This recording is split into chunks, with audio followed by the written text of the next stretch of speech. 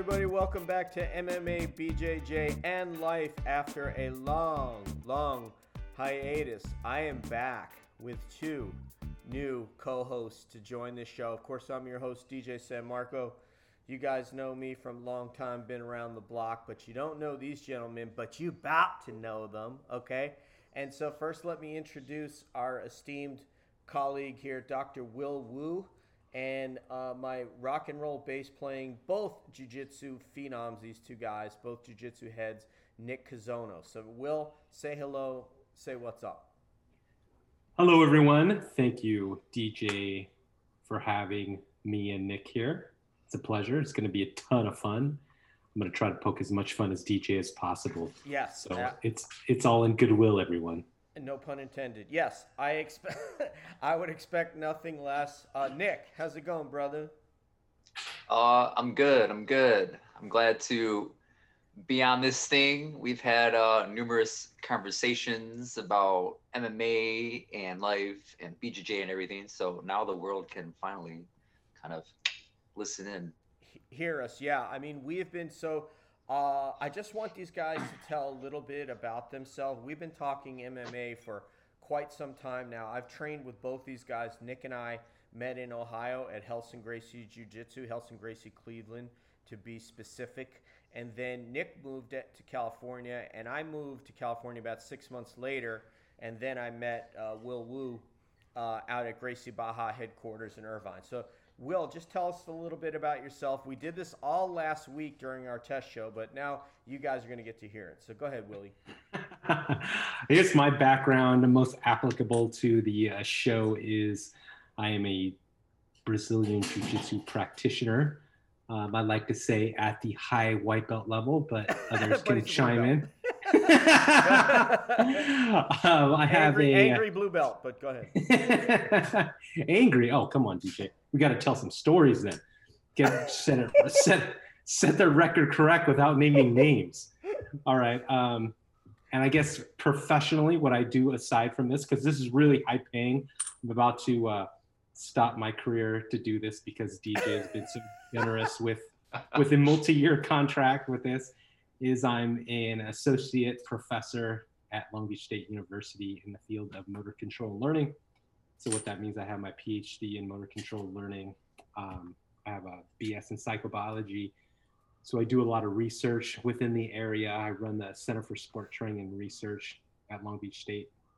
And then I also do a lot of consulting with that specific scientific discipline with professional athletes and amateur athletes. And I'm just going to combine that with what we're going to talk about on the show with a variety of life things, MMA things, jiu-jitsu things, and, just kind of talk about from my angle. We all have different angles, and I'll talk about a lot of things that I talk about will be from that angle. Can I get an amen? And by the way, Will, yeah, we got to get you to sign up for your 401k. For the show and make sure you check in with HR. Nick. Hey, what's going on? Yeah, my name is Nick. I don't know. I've just been a UFC fan for quite a while now. I've accumulated I don't know, useless information about MMA and various fighters throughout the years. And along that journey, I picked up jiu-jitsu. And I've done it for quite a bit, I guess. But yeah, other than that, I played bass in a rock band, tried doing that for, as a career, but got burnt out, all that good stuff. But trying to get back in school, trying to get into nursing school, all that good stuff. But yeah. Can I get a double amen? Double amen. And by the way, Jews usually don't say that, but, that's beside the point. That's all right. So one of my goals for today's podcast is Nick, if you could get an accurate count on Will's favorite crush word and see how many times he says it. And it's something that Joe Rogan does. And what it is that he will suffix each point he's trying to make with the word right. So he'll make a declarative statement and then suffix with the word right. Just leading you into the right answer, right? Right? So we'll see now that Will's aware of it, we'll see if if we can catch him in anything. You know, it's kind of like trying to catch him in a submission. Like he already knows what we're gonna do, but can we catch him? I don't know. So we'll see. If I go over with it, then that's 2 strikes off my white belt. Yeah, I should send you a Chicago style pizza if you're able to do that. I think from whatever that place is in Chicago that's super famous. I can't think of the name of it off the top of my head. There are 2 of them that are really popular. Yeah, not Uno's, but what's the other one? Then there are 3 of them that are really popular. Talk to me. Giordano's. Yeah. I know something the one like you're that. talking about. And then there's one with a D that starts with a D. Lou Malnati's. Lou Malnati's, and then Yeah, I get you a Malnati's, man. You know that could be the prize for this. They deliver them frozen. They do. I heard. Yeah. So that could be a thing. So you know we really need diversity on this podcast. So I think I have to bring in my friend Ricky Lam, who's Korean, so that we can actually get some genuine diversity here, Will. But we got a lot covered here. I know. We got a lot covered. Actually, he'll fill both roles because his mother is Korean, but his father's Chinese. So he'll actually be covering two spots there. So I will get Ricky on. I need to get Ricky on at some point because he's one of the guys I trained MMA with, so he could tell you how terrible I was, and he's really, really into MMA. He's very thoughtful. So is he also bald?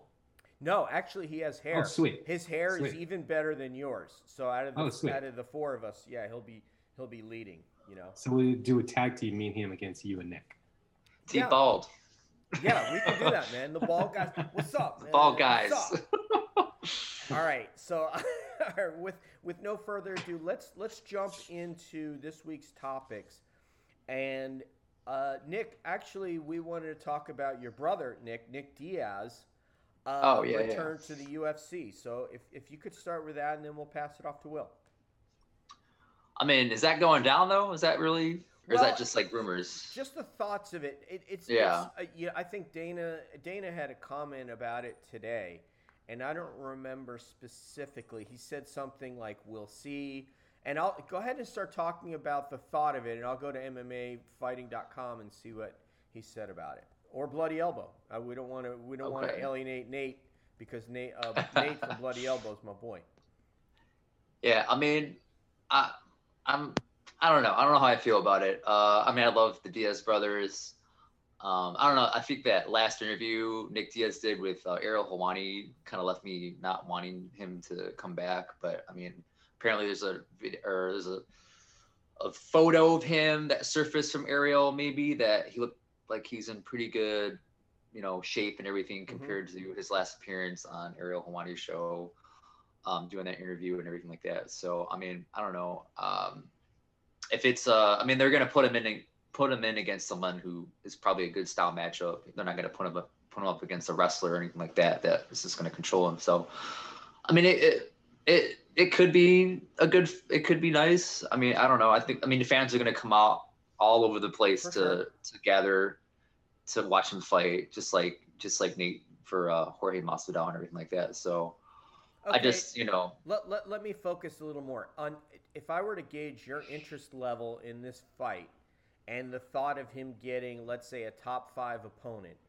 Can you give me what your interest level is, first of all, just in seeing Nick come back after 6 years? Yeah, I don't mind into that. Okay. Just not. I don't know. Just like what you said, the 6-year absence. He's probably training, obviously, but I just think the game has passed by Nick Diaz's style of fighting in the realm of fighting a top 5 opponent. I don't think he could beat any of those guys.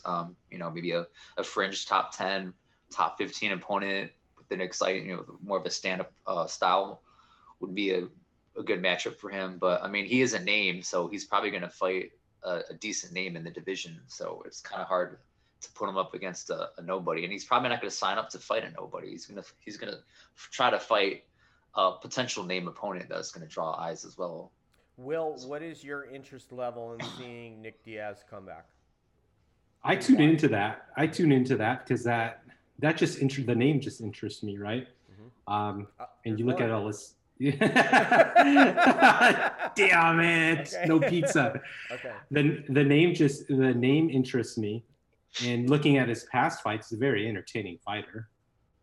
I do like that he is a jiu-jitsu guy that has a good stand-up game. My curiosity of it, not knowing who he'd fight, but my curiosity in it would be, what is he going to look like after those 6 years? From a physical standpoint, we know, especially in the fight game, age is exponential, right? In terms of what you can do in the ring and I guess the gas tank that you have. And then for me, it'd be really interesting to see where his skill set matches with a little bit more modern day UFC style skill set. And so just those two worlds kind of combining, seeing kind of, I guess you can call it old school. I mean, who knows what he's been doing, but let's just say he's just got better or kept on training and he is where he is. It'd be cool to see kind of older generation skill set against a new generation skill set. And then just being able to see him 6 years later, what can he do physically? So for me, I just look at that as interesting, regardless of who he fights. Scientifically speaking, right? Yeah, from the sports science angle to it. I think there's a lot of interest in that, and then occasionally, we'll talk about GSP coming back and that sort of thing comes up, because as you age, things don't get better, right? Per se, your experience gets better, and that can help reduce things like reaction times and things like that. But physically, you're not necessarily getting better. Your ability to read situations and environments and maybe change strategy in fight or between rounds could get better. But from a physiological standpoint, 6-year layoff. And how old is he right now, DJ? That's a really good question, Nick. If you can check that for me. I'm thinking like his 40s. He's probably in his 40s. Oh my goodness. Yeah, I mean, like Nate's like 34, 35. As they say in Cleveland, I'm going to have a heart attack. I mean, that would be something incredible feat, like an incredible feat. But those guys are 37. Is he 37? Yeah, okay. Yeah. Faster typer than me. And he's been fighting for a while. And so you look at the cumulative damage to the nervous system, getting hit in the head repeatedly and choked. And this is just not competition. This is training also. That's also really, and historically, and probably even now, a lot of fighters overtrain. And so you have all those cumulative effects. I'm just fascinated to see what it looks like in a modern day UFC fight. Okay, so now let's say, Guy, and I'll get both your, beginning with Nick, if we bring back Diaz and Wonder Boy says, I'm interested, just on its face, how do you like that fight for which fighter? I mean, for Wonder Boy and Nick Diaz, that's a style matchup made for Wonder Boy to look good in my eyes. I hate to say it, but I love Nick Diaz. I love the Diaz brothers. Me They're too. Great, but I see that playing out the way Wonder Boy, what he did to Jorge Masvidal, probably even worse. Wonder Boy's hard to take down. Nick Diaz doesn't really have a great takedown game, so the jiu-jitsu aspect of seeing that is probably not going to happen probably in that fight. It could, but a takedown for Nick Diaz on Stephen Thompson's not going to happen in my eyes. And it's probably going to be a predominantly stand-up battle. And Wonder Boy makes the style of Nate Diaz, or the Diaz brothers style is tailor-made for Wonder Boy to just kind of exploit. And it's not going to be pretty. I get why Wonder Boy wants to take that fight. To beat a legend like Nick Diaz, and then kind of from there, he could kind of pull himself into maybe a top 5, top 3 opponent, and then get a title shot. And he's mentioned that before, kind of going off track, but he's mentioned before that, hey, look at Jorge Masvidal. Like he lost a couple, then he ran a couple great wins, got in the eyes of the public, and now he's, facing, getting title shots and getting money fights. So I think, this would be a great opportunity for Stephen Thompson, but for Nick Diaz, I don't know what opponent would be good for him. Coming back, that would be a favorable matchup for him. As Lou Malnati would say, absolutely. So, well, we talked about this. I just want to move on from Nick just slightly because we talked about with Leon Edwards, him, like, what is the potential if Nick or Nate were to get a fight with Masvidal when this guy Leon Edwards from the UK has run off 8 fights, and how incredibly uh,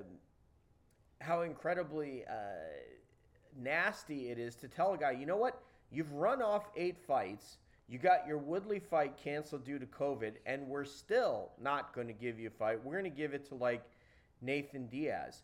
And someone said, well, why don't, how about Wonder Boy? Wonder Boy is literally like the destroyer of dreams for people that aren't like really good wrestlers. You've seen Wonder Boy fight extensively, I assume. This question's for me. Yes, Will. Yeah, I was highly frustrated watching Wonder Boy fight Tyron. Oh my goodness! Multiple fights of frustration. Wondering, when is this college wrestler gonna take this? Was his main martial art Taekwondo? Karate, yeah, he's karate. Okay, style, but yeah, he's a karate guy. I was like, this is like a no-brainer. This is old school UFC, right? The college wrestler is gonna take him down and then just do his thing, and then I'm sitting there for round after round, probably getting an ulcer, going, why in the world isn't this happening the way I imagined it in my head? But yeah, it's amazing how he can force his style with, I guess, some really good wrestling defense and force people into what he wants to do. You asked Nick about the Nick Diaz Wonder Boy matchup. Mm-hmm. I think on the surface people would look at it mm-hmm. and go, "Oh, sweet, Nick's gonna has a superior ground game." But like our Nick said, he's not gonna. It's gonna be really difficult for him to do. And that might be a really, really good demonstration of modern day MMA or UFC striking or stand up compared to a more less refined, older UFC MMA boxing style striking against a guy who's like going to keep you at length with these kicks. I mean, totally. Anything a UFC fan really needs to think about, if you want to talk about putting certain types of strikers against Stephen Thompson, go watch Jorge Masvidal versus Stephen Thompson and how he dismantled him, and then look at Stephen Thompson versus I think it was Vicente Luque that he took apart. And Vicente Luque throws some very, very hard leg kicks, very, very durable guy and chin, but he can demoralize you, and that's what he did to Masvidal. Masvidal is probably, when we like to say he's one of the best strikers in the UFC, we go, oh, wait a minute. Wonder Boy took that guy out. I mean, but he's quiet. He's quiet. He's not appearing, doing a whole bunch of interviews and so on and so forth. So we sort of like Will and some of his friends forgot about Dre.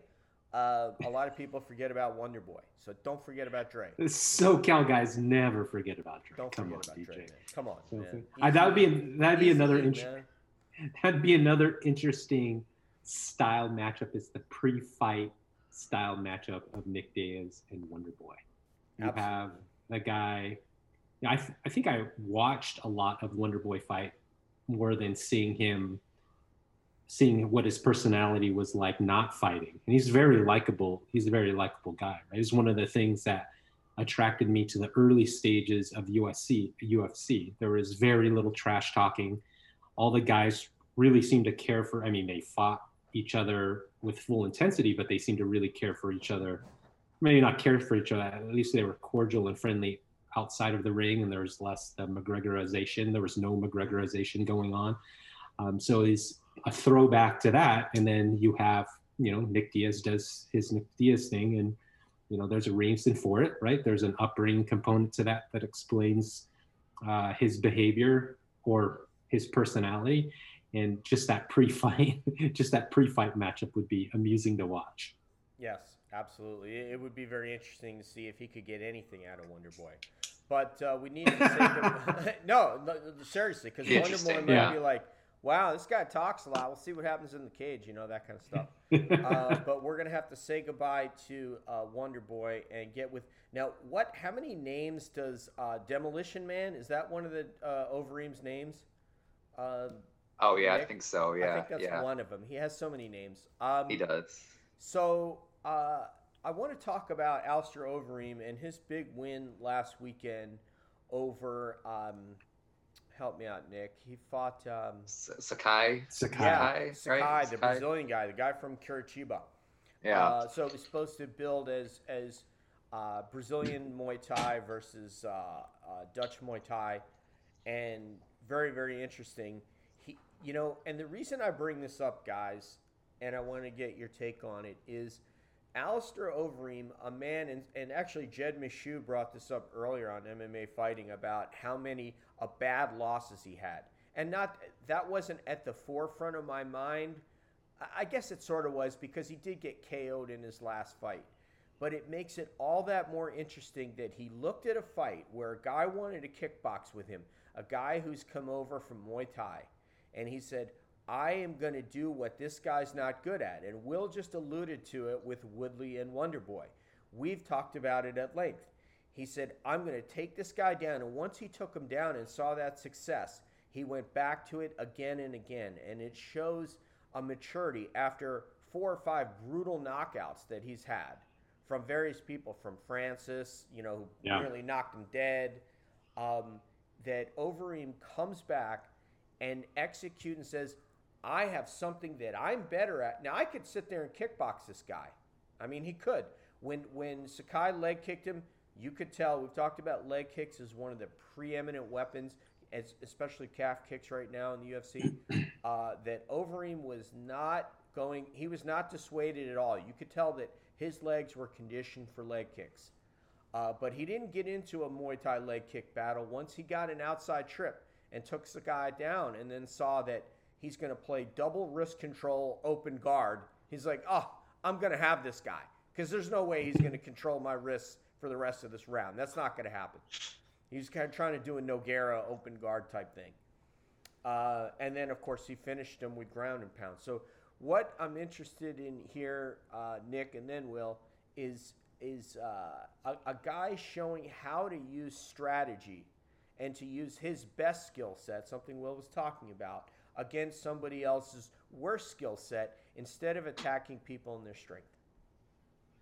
Yeah, I mean, you kind of disclosed that right then and there. I mean, I think over the years, and obviously those brutal, knockout losses that he had against, like Ngannou and even Rosenstruck, he's winning that whole fight, and then that one last punch just levels him and splits his, lip into 50 million pieces. It's like, he and then I think his experience at Jackson's and everything like that gave him more of maybe a strategy in regards to, putting a fight in a position where you're more advantageous than your opponent. So I think all the years of being in the fight game and just, he's a smart guy in general too. And then, change of camps or the multiple camps he's been through, everything has sort of given him these, sort of arrival where he's at right now and how he approaches the fights. He's like, he's fighting a up and coming sort of young a kid in Sakai who's a really good striker. And then what does he do? He takes him down and just,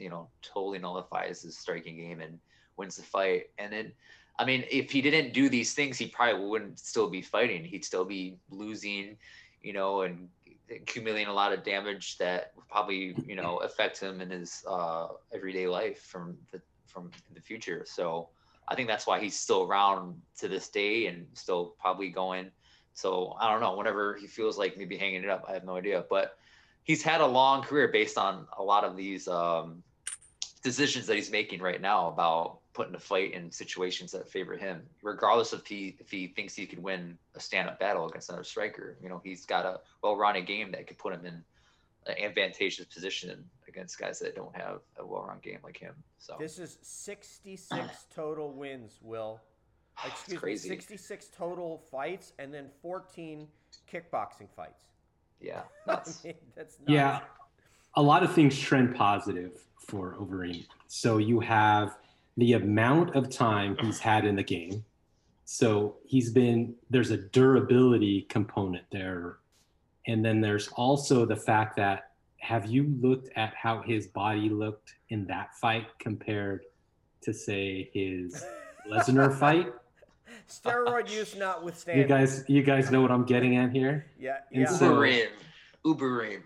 And so Uberim, there's another one. Uberim. I always say for elite level sport, you should always take the standpoint of just assume everybody is doping. And I think that's a better approach to take than to think nobody is doping. And then when somebody gets caught doping, then you're surprised that they're doping. I've been around elite level sports ever since graduate school, and having a peek behind the scenes, it's probably a safer bet to just assume that everybody is doping, right, in some form or fashion. So if you look at his durability over time, and then if you look at, let's say he's doping less, right? We'll say he's doping. Will's not willing to concede. He's not conceding here. He's on that horse meat. Well, DJ and I have had this discussion. Once you start doping, there are some long-term beneficial effects that kind of continue on for you. And we could probably get someone who's a lot more sophisticated in their knowledge about doping procedures and long-term and short-term effects and all that.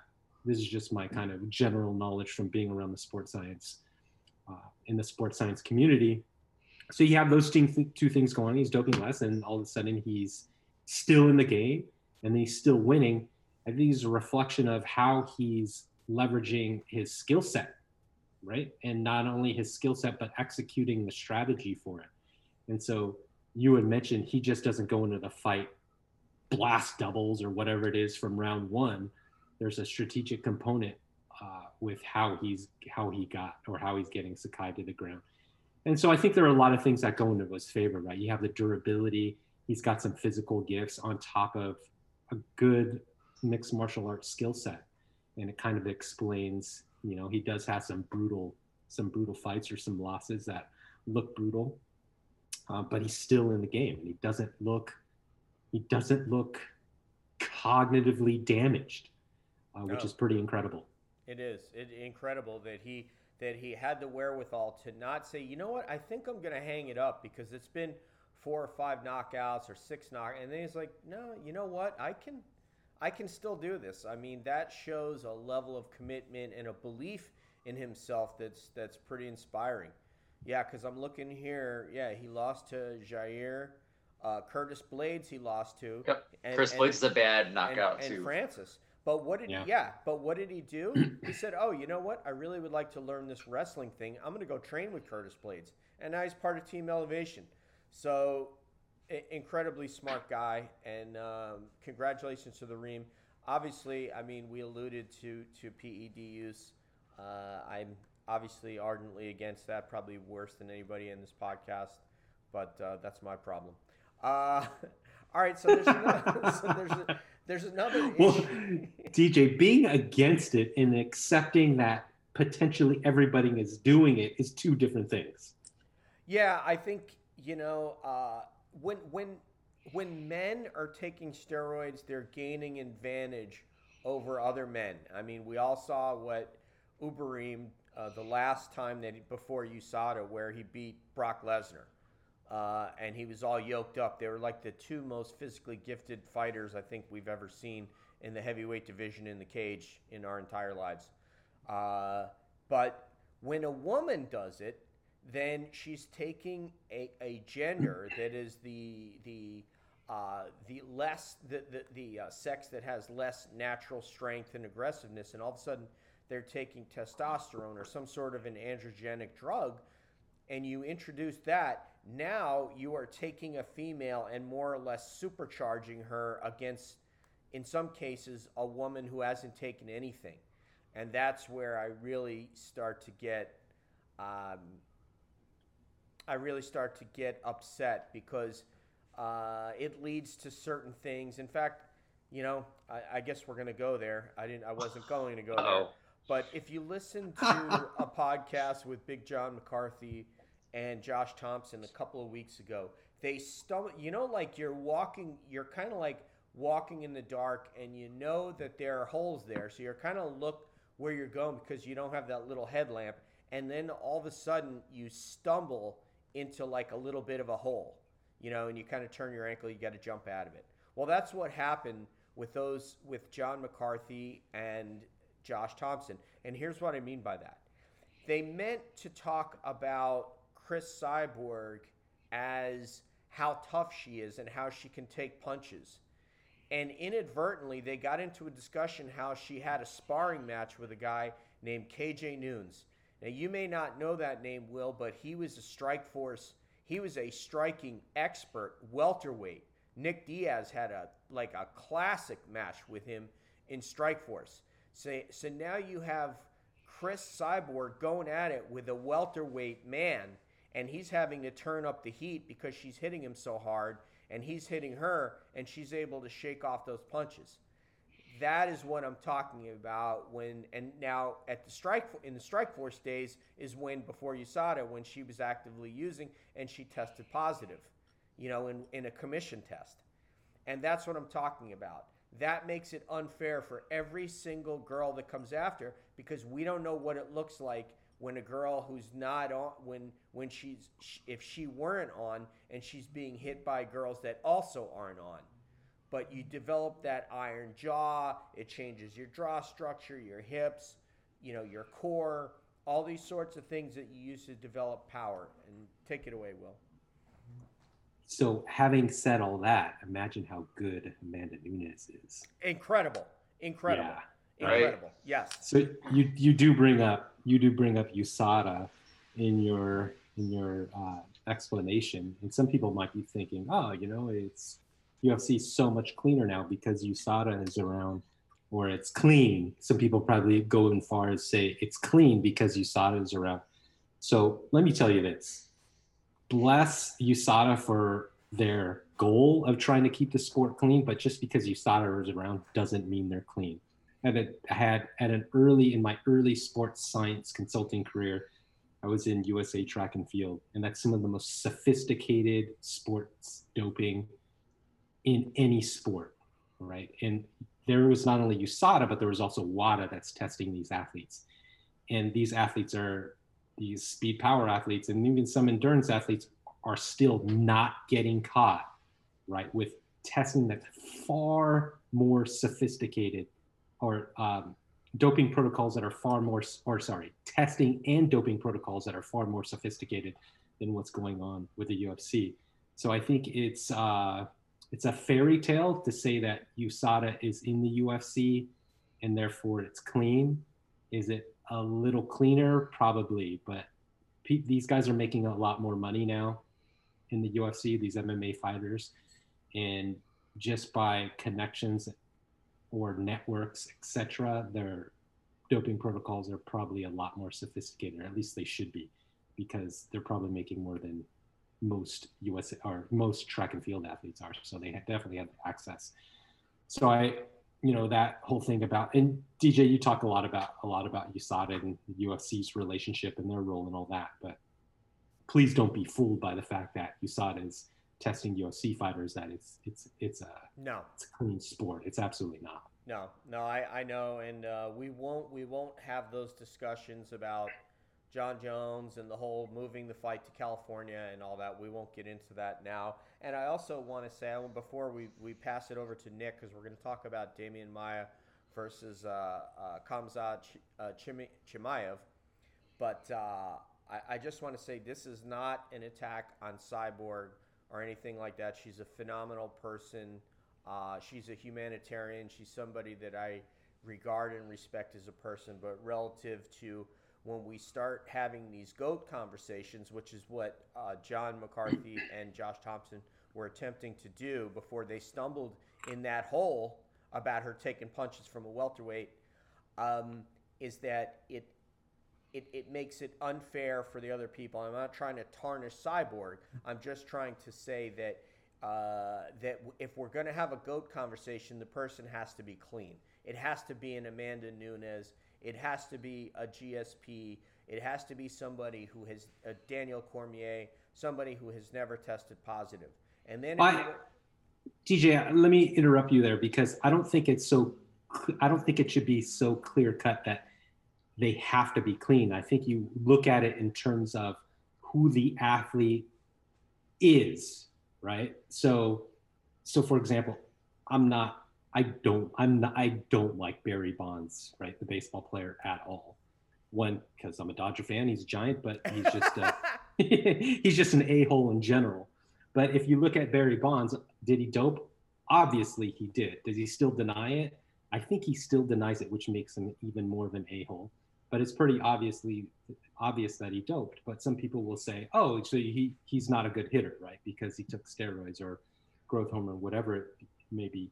Even though I dislike Barry Bonds for multiple reasons, I won't say that he's not still not one of the best hitters of all time, right? Because he is.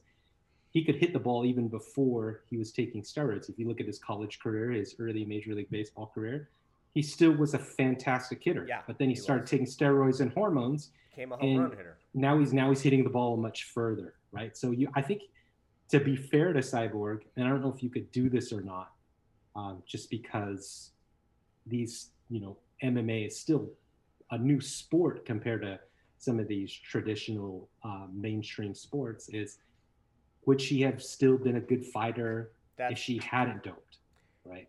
More than likely, yes. And I'm not trying to interrupt you, Will. More than likely, yes. But we don't know the way that she was able to shake off punches from women that hit very hard, women like Gina Carano, Holly Holm. We don't know how she would have reacted to those type of strikes if she were just her. And if I were to put the picture up there, you'd see how different she looked. And so that's what makes it not fair, because the other female athletes didn't have that advantage. What if Amanda Nunes were to take those drugs? Oh my God! It would be insane what she might be able to do. But you know what? I want to move along, because literally I think we could do an hour on this topic. I really do. Yeah, we should have some special guests for that topic. We should. And I know somebody in Long Beach State that's a professor that might know somebody. So anyway, Nick. So we spoke earlier this week about something that disturbs me. It disturbs you, and I have a suspicion that it may also disturb Will, and that is the UFC's penchant for taking a fighter who is venerable in nature and who has put many years into the UFC, and then matching him up with a young lion to send their ass out of there on a stretcher and say, have fun in retirement. And so that is represented in, I guess Dana confirmed Damian Maia versus this guy they're calling the welterweight Khabib, Khamzat Chimaev, the Russian wrestler. So what say you? What are your thoughts about a confirmation of our worst fears in some ways? Yeah, it's unfortunate that they do these types of moves. They've always done these types of moves when they see that a fighter is probably not going to potentially be around in the next, few years, not few years, but they're on their sort of, I wouldn't say decline, but their best days are kind of maybe behind them, and they're approaching that sort of legends type of status. And we've seen it with Anderson Silva. We even seen it with like Tito Ortiz, when Tito Ortiz wasn't going to be around in the UFC. They put him up against Machida, and when Machida was like up and coming, and Machida just schooled him. So they've done this for years. It's unfortunate, especially for a guy like Maia.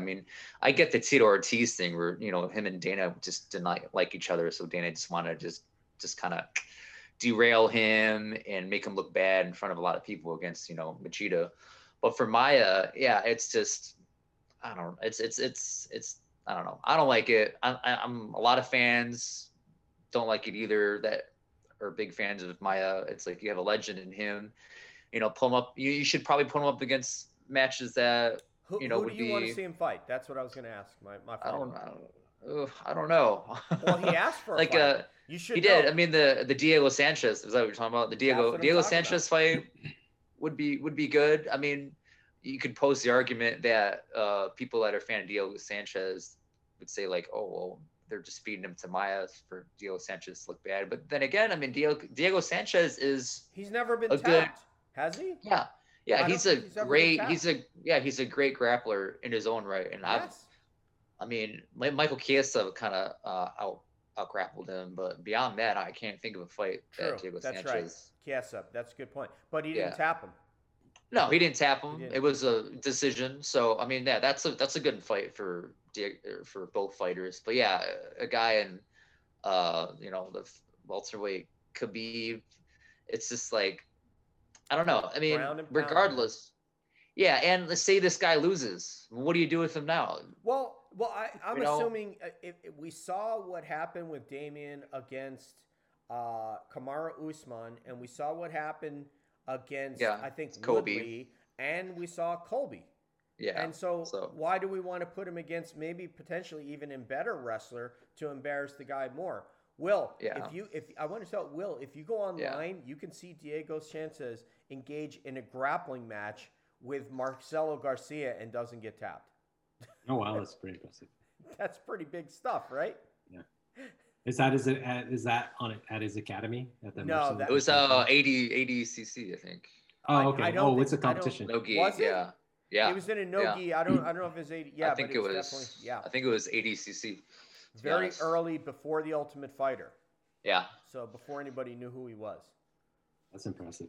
That is very impressive. But I don't know how you feel. I really don't like the way of them saying, F you very much, have fun in retirement as Yeah, they we don't- send you out, instead of putting an age-appropriate matchup, right? I mean, you don't want to see some, 40-year-old chick going out with a 20-year-old guy, do you, Will? Come on. Well, from the UFC standpoint, I think it's a smart move because they need to bridge the gap, right? So Damian Maia is a winnable fight for him, but he's also a name for the UFC. So they're bridging the gap between the new and the old, or the older, or experienced, whatever terminology doesn't offend you. But from an organization standpoint, it's a smart match. You think so? I think the responsibility is from the Maia camp.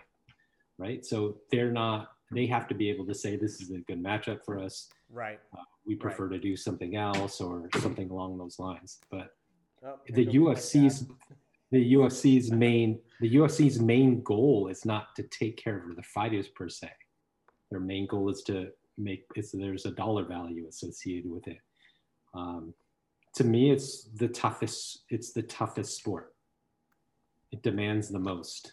Yeah, and I'm with you. And if you look at it in terms of pay, they don't get paid nearly as much as other sporting professionals get paid. But that's a whole different issue. Yeah. But the reason why I say that is, there's a certain amount of responsibility that the fighters have to take on their own, knowing what the UFC is all about, what their main goal is. Yeah, and this is Perseus up in front of the camera. Perseus. Hey, Perseus. Perseus, we're doing a What up? podcast. My good man, my bobcat. But anyway, I'll say one more. Well, Please, I please have go ahead. another somewhat point in regards to I can't pronounce his name, but the welterweight Khabib. Do you think how would you bring him up? I would give him an appropriate matchup to somebody that has that would be a challenge for him, that has a similar amount of wins, and let him build himself organically. I mean, George St. Pierre didn't climb the ladder by beating Matt Hughes in his first fight. I mean, he fought some other guys. He fought Jason Miller. He fought Dave. I think he fought Jay Strasser. Haran, I think too. Yeah, Jay Haran he beat, right? Yeah. Jay Haran actually became a good fighter later on. He did. So, yeah. And then they started building him. You know what I mean? And then it got to the point where, there's really nobody, we got to give him to Matt Hughes. It wasn't a huge welterweight division at that time. I think Hughes had beat Frank Trigg, et cetera, twice. So yeah, GSP got the shot. And then he lost. He got armbarred. So in the first time. And then he came back and the second time, and he destroyed Matt Hughes. So anyway, I like to see age appropriate. That's just me personally. I like to see age appropriate matchups. And for me, Damian Maia saying it would be his last fight, I want to give him, if he wants a Diego Sanchez, I would try to make that happen. And let's see a really cool grappling match between two guys that are really at the end of their career. And let's give the fans something where both guys can cheer and it would be fun. How awesome is it going to be to see Damian Maia potentially getting pounded in the corner for however many rounds it ends up being? That's not awesome. The guy. It's going to be kind of like how we felt at the end of the Diaz Masvidal fight, and you're just saying, just stop it. Yes, it could be like that, which is another reason why. And the Ferguson fight too. Yes, and the Ferguson fight. And just to rewind, so I don't even know why we're talking about a Nate Diaz and George Masvidal fight, because and we're really getting off on a tangent, and we're going to move on to Carla Esparza, Amanda Ribas in a minute, and then we're gonna start. We're gonna button up the show. But ultimately, when I watch fighting, you have to look at why are we watching fighting in the first place. We want to know who's going to win. Ultimately, that's the bottom line. I want to see two guys go in there, and in my mind, I go, you know what? I don't know who's going to win. We're going to have to see. In this case, we saw a guy get owned by George Masvidal, fought nobody, and now he's going to come back and jump in front of Leon Edwards and all these other cats to get a shot at Masvidal. That makes no sense to me. Am I saying I wouldn't want to see it or I won't watch? Yeah, sure, I'll watch. But it wasn't competitive the first time. That's what we're watching for. Why do we want to see fights that aren't competitive? What's the point? So we can go, oh, look at that, man. Yeah, I beat him. Well, I think the reason why they're putting on that fight is to entertain the people who are booing in the ring when grapplers are on the ground trying to get position. Yeah. It's to entertain those individuals, because they just look at it superficially, where it's Diaz, Masvidal, oh, right, let's order that fight. We'll get drunk and do whatever that we do. And then just like when two guys are trying to get position on the ground, they're booing, asking them to be stood up and not understanding the intricacies of position on the ground and all that good stuff. Nick, this was not close last time. No, it wasn't close. It wasn't. I mean, the fight kind of played out the way I thought it would. I mean, I'm a big Nate Diaz fan, and yeah, I think the second one's not going to be any different. I mean, the almighty dollar is the reason why this fight's happening. We all know that. Fans probably know that as well. The UFC is going to put some smoke screen up about how it could be competitive. They'll play clips of Nate Diaz saying that, oh, he didn't have a good camp, he was injured, he couldn't spar or he couldn't run or whatever. And he's just getting warmed up. His fifth round was his round to come back, and it's going to rally all his fans and be like, yeah. And, they're going to buy it. They're going to bite. I get it. Yeah, we all get it. But yeah, I mean, it's to do a disservice to Leon Edwards, it's sad. I mean, I don't know who Leon Edwards is going to fight. I mean, that's the problem. He's not scheduled to fight anybody. And then guys are talking about putting him in there with Wonder Boy. If I was his manager, I'd be giving him two big birds. My guy is not going in there with Wonder Boy, because that is a fight that although I love Leon Edwards, I want to see him fight Woodley. I not so much Colby. I want to see him actually get a shot, get close to a shot. Okay, so Colby would be one. But you go in there and fight Wonder Boy, he's probably going to make you look like a jackass if you can't take him down. That's the bottom line. He's done that to the best strikers in the welterweight division. And George Masvidal, is not as good as Wonder Boy, as we saw. He wants to see that fight again, and he should. But he kind of outclassed him last time. And that's kind of what Masvidal did to Nate. But let's talk about somebody else that the UFC appears to be wanting to get a loss for. And I think they want to help out Carla Esparza, Nick, and then we'll go to Will in trying to get a loss against Amanda Ribas, because Amanda Ribas is breaking girls up, man. I mean, she got a finish in her last fight, right? She nasty, man. She's woo, ground and pound with last time.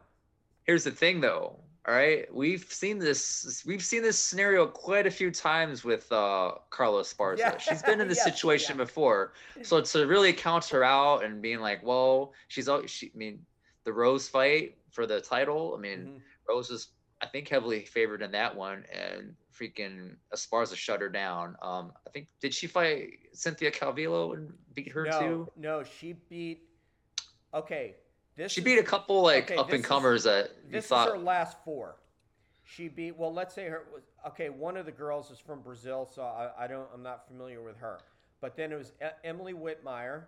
She beat on Okay. the Engano dos Santos card. She beat Mackenzie Dern, who was undefeated at the I'll time. talk. Yeah, yeah, yeah, She yeah, yeah, beat yeah. Randa Yeah, Marcos, and yeah. then she tapped Paige Van Zant, and it took her all of 2 minutes and 21 seconds. I'm talking about Esparza. Esparza's been Oh, in the I'm sorry. position where Sorry. Esparza's been in a position where she's a vet.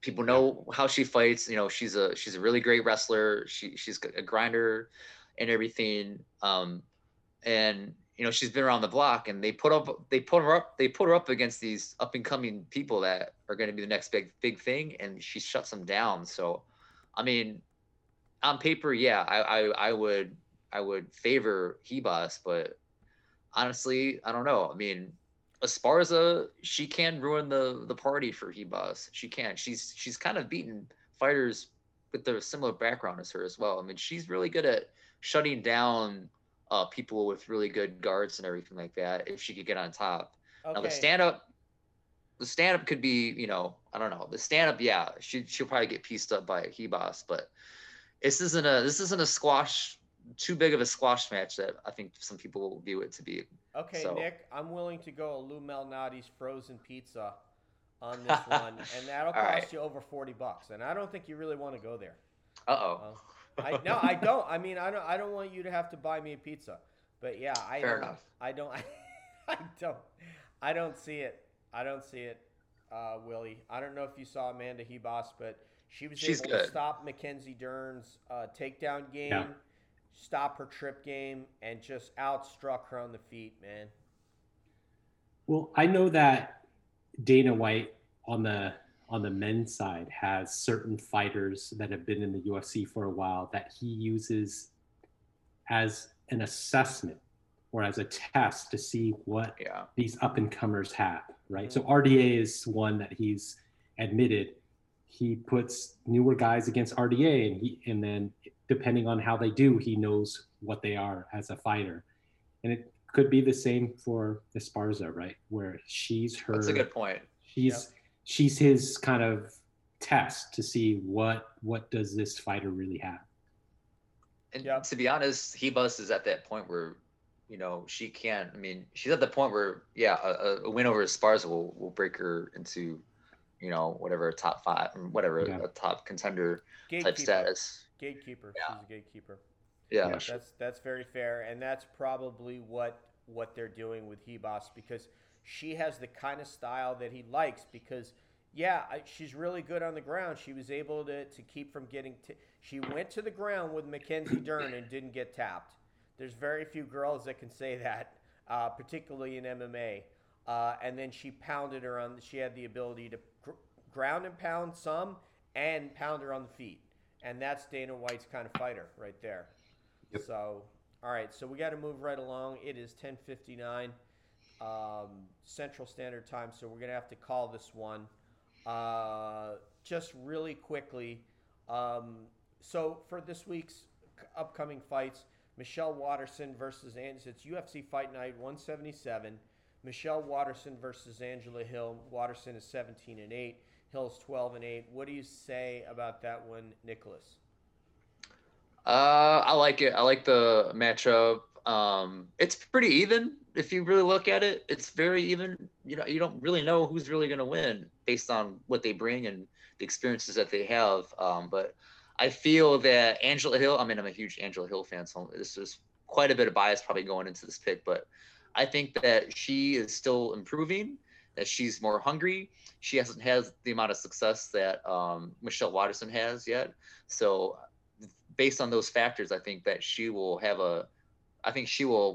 edge out maybe a decision victory and everything like that. I think Michelle Watterson's a great fighter.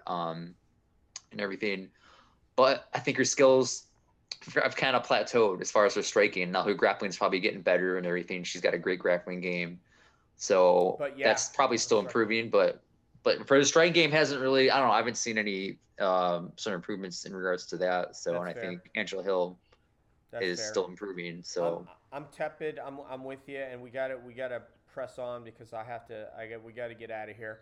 But oh for sure. that is I'm with you on that. But man, Michelle Watterson is so competitive, man. She'll Hmm. go for that takedown. She'll go for that inside trip or outside trip. What say you, Will? Do you have a pick on that fight? I don't have too many data points on Hill, so I'm going to take Nick's word for it. Okay. All right. All I've only right. seen her fight. I've only seen her fight once, but when I saw her, she moved well, super tough. Yeah. But that was the only fight I've seen her fight. Yeah, she is outstanding. Roxanne Modafferi, the aforementioned grappler, somebody that Nick may be taking to Comic Con. She was on this show several years ago. I'm trying to remember where I was living when I had her on the show, but That's awesome. she's great. Yeah, at 24-17, going up against Andrea KGB Lee at 11-4, a very very tough fighter. So, man, if Modafferi can get this to the ground, man, I think she's such a good grappler. I'll take Modafferi. Nick, just give me a pick because we don't have time. Yeah, I'll take Modafferi just because of my fandom for her. But I mean, she's an improved. I mean, she's a very improved fighter and everything. They fought before and she's won. So you gotta have. They fought in Invicta and she's won. I think that fight. But Andrea Lee, I think she'll have the strength advantage. She'll probably have the stand-up advantage. Andrea Lee's, I think, a brown belt under Helsing Yeah. Gracie. So I Oh, mean, wow. Okay. she's got some decent Ground grappling game. Yeah. ground game, but I don't think it's at the level No. of Roxanne Modafferi. And if No. Modafferi's on top, her ground and pound on top is really good with the elbows that she implements and everything like that Yeah. she's learned at Syndicate MMA. So she get on top or scramble, get on top, and maybe frustrate her with her awkward herky jerky style of stand up. Yeah, she could win it. But I mean, it could be it could be anyone's game. Nick, try to think of a costume that you can wear to Comic Con with her. I've seen her wearing various Mortal I know. Kombat figures. See what you can drum up for that to go meet up with her there. Will, I'm gonna say because Modafferi makes DJ look like Michael Jordan on the feet. I'm going with Lee. Oh my God. I wish I think the only thing I might be able to get on Modafferi is if I took her to the basket, I could probably score. She looks We'll pretty see. tall though. Yeah, I Modafferi. still think I can score on her. I mean, Okay. I feel like on the court I might be able to get something. Probably. And then I'm just going to shout out Alan Nugget, also known as Alan Patrick Silva Alves, fighting Bobby Green. Alan Patrick. Oh yeah. Alan Nugget. When I was training for a short period of time at BTT in Florida, he was invited up by the mestre there to basically live in the gym and train with people. So Kati and I had just moved to Melbourne, Florida, and we invited him over for dinner, and he's just an awesome guy. So That's awesome. with a very, very tough fight with Bobby. He's going to need to get Bobby Green to the ground, and if he does get him on the ground, I think he's going to tap him because he has got excellent jiu-jitsu. All right, so we're going to have to wrap it up on next time out. We'll probably be reviewing the Colby card versus Tyron Woodley, and then we'll be able to do Will have his own section of the show, which will be called Will's Woo, and then baby. and then I think Ric Flair, and then Nick's Kazone. So so everybody's going to get their time to talk about anything that they want to talk about. And I'm sure it'll be interesting, and then I might even have something meat-headed to offer you guys. But anyway, so MMA, BJJ, and life, we're going to cover all of those topics. We'll hashtag what the topic of the show is, if it's MMA or if it's BJJ, which we'll probably do less of, just relative. There's not a whole lot going on right now to talk about in the world of BJJ. But we will as it comes. And then life is going to open us up to be able to talk to anybody that we think is interesting. And think Joe Rogan in a sense that he has on people from different realms. And we want to be able to do that too, because there's a lot. There was a period of time where all I was into was MMA. I didn't watch the NBA anymore. I didn't watch the NFL. I didn't watch. There's a lot of interesting things on podcasts, and all I wanted to consume was MMA. And I think those days are over. And there's a lot of interesting things to talk about in the world of entertainment. And believe you me, we will get some of those people on. So, Will. DJ, was that you being a yogi? Pre-yogi? Pre-yogi DJ? No, it was actually at the same time yoga. I was always yoga and I was into MMA before yoga, but they coincided for a part of that time. And by the way, if anybody was keeping track, Nick, that was 10 uses of the word right to suffix Wilson. No way. I counted 2. No, I counted 2. I know you counted 2, but I counted 10. I don't know how, but I wasn't paying attention. Well, each one was zero, probably zero. worth 5. Each one was probably worth 5. I don't know. I love. Hey, we split that pizza, Nick. We split that. All right, we'll split it. I have to get it in on Will while I can get it, because believe you me, if I make a mistake on this He's show, gonna pounce on you. Will's going to be there to pounce on me. That's gotta be 2. That's gotta be 2. No, it's not. I swear, Will. I'm telling you. All right. Oh, DJ. So say goodbye to everybody, Will.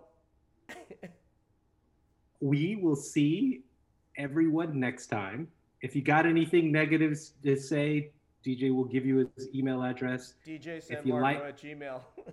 And if you like the show, just contact me and Nick and let us know how much you like it. But all the negatives go to DJ. Nicholas, rock on, man. Give us a. All right. Rock and roll forever. Rock and roll. All right. For Will Woo and Nick Cazono, this is DJ San Marco saying peace out on MMA, BJJ, and life. Peace.